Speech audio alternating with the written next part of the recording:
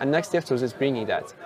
You can integrate it, and it's also going beyond that because it also integrates with your IDEs, like Visual Studio Code, and you can expect many features like buttons. If you want to debug your application, you don't have to write lots of complex commands.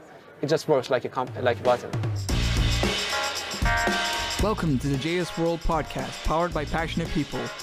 Here we interview our speakers from the JS World Conference. We talk life, tech, and all sorts of things. Like what we have to offer? Like and subscribe. And don't forget to follow us on @JSWorldConf on Twitter.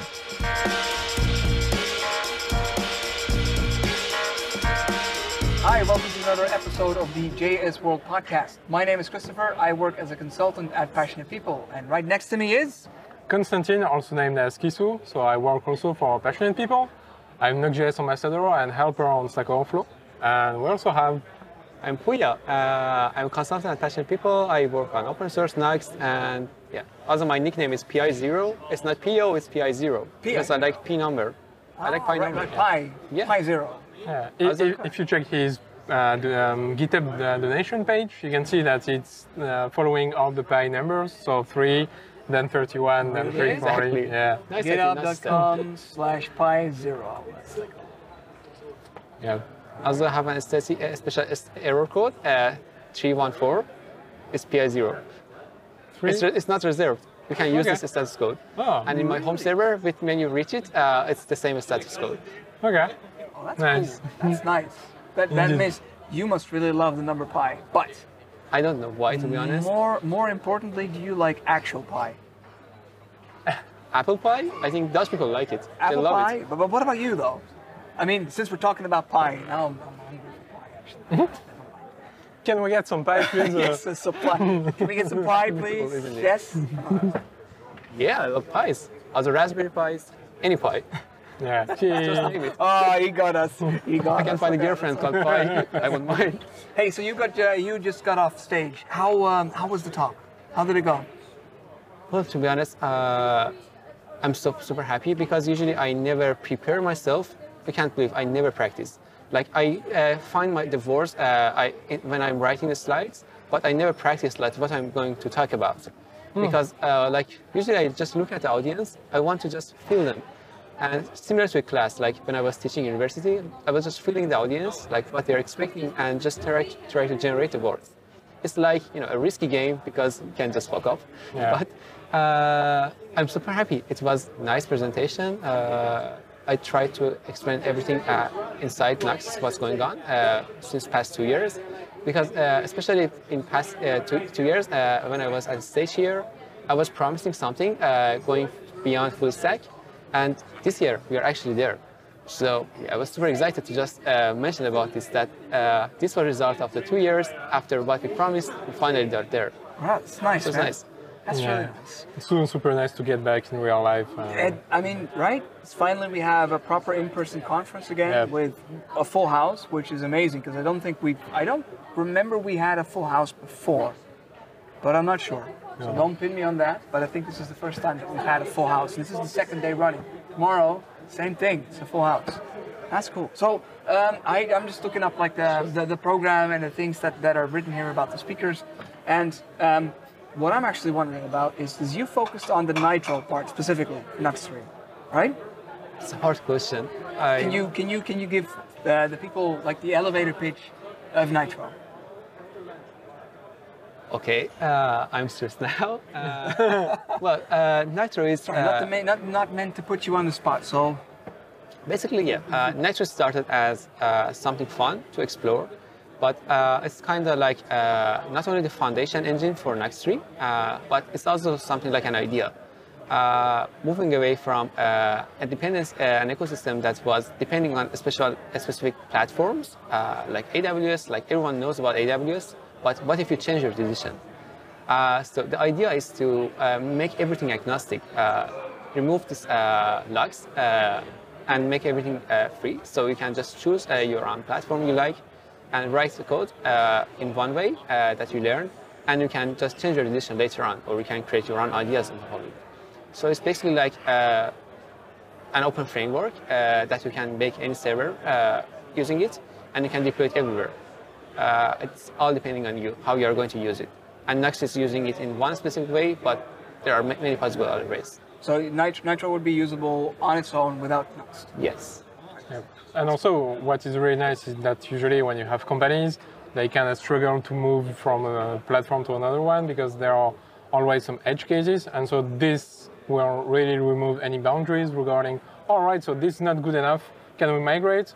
Yeah, nowadays it's like, oh no, because it won't take us weeks and months. But with this kind of agnostic solution, you can just move whenever you like in just a few minutes or hours, and that's all. So can you name one of those edge cases then? Where you would run into the issue like, hey, now we're locked in, we need to have a couple of weeks of development as opposed to... For example, if you take into account Cloudflare workers, this is a specific place where you don't have all the APIs that you can expect in a Node.js environment, and also you have some space limitations. Yeah, there are plenty of them. I don't know all the technical sides of it, but I know that there is enough struggle for a DevOps team to like, oh no man, not again, So yeah, this is a really welcome solution, especially regarding that now we have Netlify, Vercel, AWS, everybody is like thinking edge side rendering, so this is really welcome and perfect. So thanks for that. I fully agree about your opinions. Exactly, it's like whenever you want to change a decision, move away from something to other thing, you can just do this. But also, more importantly, I sometimes just want to discover a new platform. And for exploring something, I don't want to spend time. I just want to quickly see, okay, what if my code is run in a completely different setup? And using an abstraction like Nitro, you can just try it without any code changes. It's not a matter of hours, it's a matter of a few seconds. So I could say, like, I've deployed my entire application to an AWS environment, for example. Using the power of Nitro, I could as easily switch to an Azure, G-Cloud, or any other cloud provider or any other service provider. Of course we can. Okay. And I mean, G-Cloud is still like somehow similar to the one, but if you take something really different, it still works. So yeah. Provided it's supported by Nitro. Provided you can run JS on this kind of environment. Okay. So that's the only requirement. It needs to be able to have a JS runtime. Exactly. Yeah. But it can run on Node.js, V8, or any kind of appropriate exotic environment. Yeah, of course. These are supported, indeed. Right. Cool. That's just pretty cool. This gets me more excited again to dive into Nuxt 3. I keep on telling, like on the previous episodes with other speakers as well, like I'm a Vue.js noob, right? I had my first experience last October. I dove into Vue, I dove into Nuxt 2 specifically because we're still waiting on Nuxt 3. But yeah, what about Nuxt 3, man? No, but it's a really nice sort of ecosystem to work with. It's nice, it's easy, it's very clean separation. But hearing a tool like this would have saved us so much pain in the applications that I worked on because, it's easy to do service-side rendering and it's platform agnostic, which is super awesome. So is there, as I said, like you focused specifically on Nitro with the talk, but are there any other aspects of Nuxt 3 that get you just as excited? Yeah, of course. I think it was an online conference I also mentioned. Something that is really exciting me about Nuxt 3 is the DevTools that is coming.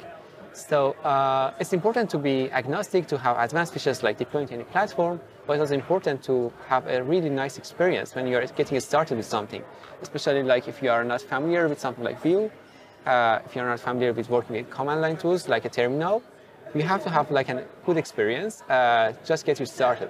And Nuxt DevTools is bringing that. You can integrate it, and it's also going beyond that because it also integrates with your IDEs, like Visual Studio Code. And you can expect many features like buttons. If you want to debug your application, you don't have to write lots of complex commands. It just works like a button. And yeah, like sky would be the limit after that. Like things like playground with components, working with your API endpoints. If you want to try them, you can directly do that right inside your IDE or in a cloud platform if you don't have any IDE. That's cool. I think that's probably even more exciting than Nitro. Because the way it sounds to me then is just that one of the focus points of Nuxt 3 is like lowering the barrier for developers to work with the toolset, right? Yep. I think it's a really good philosophy. Is that something you try to do with all things when it comes to Vue.js and Nuxt? Like making the barrier lower for people to use the tools? Yeah, and this is exactly what Daniel Rowe were talk about in his talk about DX in Nuxt. He actually just asked for a few feedbacks on Twitter of anybody, like, oh, what would you like in Nuxt? And so he gathered all the ideas to just improve the product. So yeah, and also we didn't mention it, but Nitro is not really meant to be Vue specific. It's really meant to be used by anybody. Mm-hmm. And some people already use some tools that the NGS organization, so it's like the organization to remove any dependencies. Some people are already using their tools like IPX for images while they don't even know that this is Puya working on it. So this is nice because it's not just thinking, oh, all right, we have this thing in Vue. No, it's like everybody can have access to it. So it's not a Vue-bound thing. That's yeah. Cool. So this is really interesting and exciting. So people are already using it, but is it widely known that Nitro is not Vue or Nuxt specific? It will come, I think. By time we will. Otherwise, we're going to make it really clear for the people watching right now. Like, Nitro is not Vue or Nuxt specific. Well, to the audience, use Vue, please. Use Nuxt, please. I love them, and I can't imagine like writing a website without Nuxt, to be honest. But always having a possibility is nice, isn't it? And Nuxt is a little bit opinionated, so with Nitro we can try different setups of Vue as well. I'm trying to look it up here on Nitro Edge. I see. That's the package, right? Nuxt Nitro Edge? Nitro Edge, yeah, it's like the latest release after each commit. It's like a release kernel. So we may put some links under in the show notes to people to explore afterwards. We'll put it up in the comments. Yeah, it'll be nice. That's really cool. So, in our interviews, we always like to round off with a question for every speaker. We are very interested in, do you have, for us and for people listening in and watching the video, do you have a developer life hack or a life hack in general that you've recently discovered, or maybe in the last year or so, that you would like to share? Oh my God, that's a hard question. Yeah, I do agree. That's a really hard question. I like asking the really hard questions, like the tough questions. So, I mean, the developer hacks that in past year I was trying to experiment because of coronavirus, I was all at home. So I was exploring some smart home things, ideas. And there is an open source framework called Home Assistant. If you're a developer, I would suggest you to try it. You can just make some crazy ideas on top of it. So what have you created? What I have created? Yes.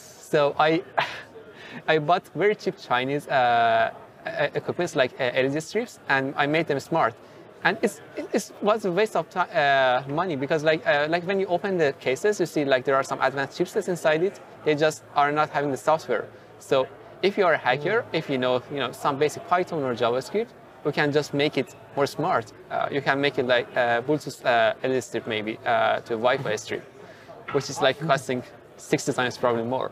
So this is something as a hobby I do. I enhance the hardware. So it's using the existing hardware that's already in there, but because it's been programmed, you hook into that and then. Exactly. How do you hook into an LED strip? It's a matter of documentation. You can just look at some version numbers. You can just read more about docs. And actually, it was interesting because one of the equipment I opened. I saw the documentation, and the circuit was exactly the same as documentation in an example. Like the manufacturer just used the example to create the hardware. Wow. And so that makes it easier to exactly. work. And I could just see that how the wiring is working. Sometimes exploring things like this makes me amazed because programming is one part is just coding, but exploring with something physical for me is more exciting. So do you have some motherboards that sometimes you do solder or this kind of electronical stuff? Yes, or? I have kind of like a garbage of like things that I just broken. Okay. Yeah, so you still need to get like some low-level basics and how assembler works or these kind of things. But yeah, it's really fun. I do agree. I did a bit of that at university, and it's really fun to like you have some piece of hardware, and at the end it's like a working thing with software. I'm like, oh man, I'm so proud of you, my baby. Indeed. I remember back when I was still working at an agency, they had the idea to create, the garden gnomes that if you walk past it goes. Yeah, The I know this one. whistling gnome. They wanted to replace the mic array and put in a Google Assistant, which is pretty funny. So you could talk to your garden gnome as if it were a Google Assistant. And just make a sound. Yeah. And anyway, you would have the omnidirectional mic, so you could stack that on top of something like a Pi. You had the top hats, Yeah. different mics. But it never got to fruition, unfortunately. We never got past the prototype stage. But unfortunately, I don't have a lot of experience with actual electronics. But that was fun. It was indeed a lot Exactly. of fun. That's the point. Like, It's just something new, it's a different interface. It requires a different way of approaching things because it's not just web dev, which you're familiar with, right? You need to know the circuitry. You need to know what things to operate, which switch to throw, so that something happens. Exactly, and to the audience, I would say you should never fear of exploring new things. Like, you don't even have to have electronics experience to get started. You can just buy a Raspberry Pi or a development kit, and it's like master programming. So I just exploring put is a always easy. disclaimer on that because if you jump from a plane without a parachute, it's kind of risky. So everything without just parachute jumping. Yeah, Otherwise, yeah. Maybe just not go into soldering just yet. Buy a Raspberry Pi. I think that's Yeah, right? this is really nice because it costs like $20 and you can mess up with it, you can fry it, it's not a big deal. But if you buy a real computer, yeah, it's a bit more annoying. Don't buy a nice PC for this. I would not do that. Or just call Puya. So, actually, what's his phone number again? Let's put that in the notes. He'll be called every day like, Puya, can you please help me? My Actually, office as a not spoiler, working." by the way, in my new blog, something I'm exploring in my home actually is a combination of Nitro and a board called ESP. It's like $7, you can't believe. It's a Wi-Fi board, and you can kind of run JavaScript on it. So something that I'm trying to do is to run Nitro on that board. And just imagine, you can write code that runs on $7. Oh, cheap. And imagine you have your next app on your watch and you can deploy it from your watch with a swipe. You can actually do that. I have a terminal in my watch. All right. I actually tried to run Next. It doesn't have enough memory, but maybe we can optimize it later. Okay, so maybe that's like the next step then. Get JavaScript to run with less memory. Yeah. Thank you so much for coming on, man. This has been a real blast. It was fun. Thanks so much, and us as well as our special guest, Konstantin, here, because we've not seen Konstantin on the podcast before. So Thank you for having me. A big thank you. Thanks for having me too. And we'll see you next time. Bye. Thanks for listening, and until the next one.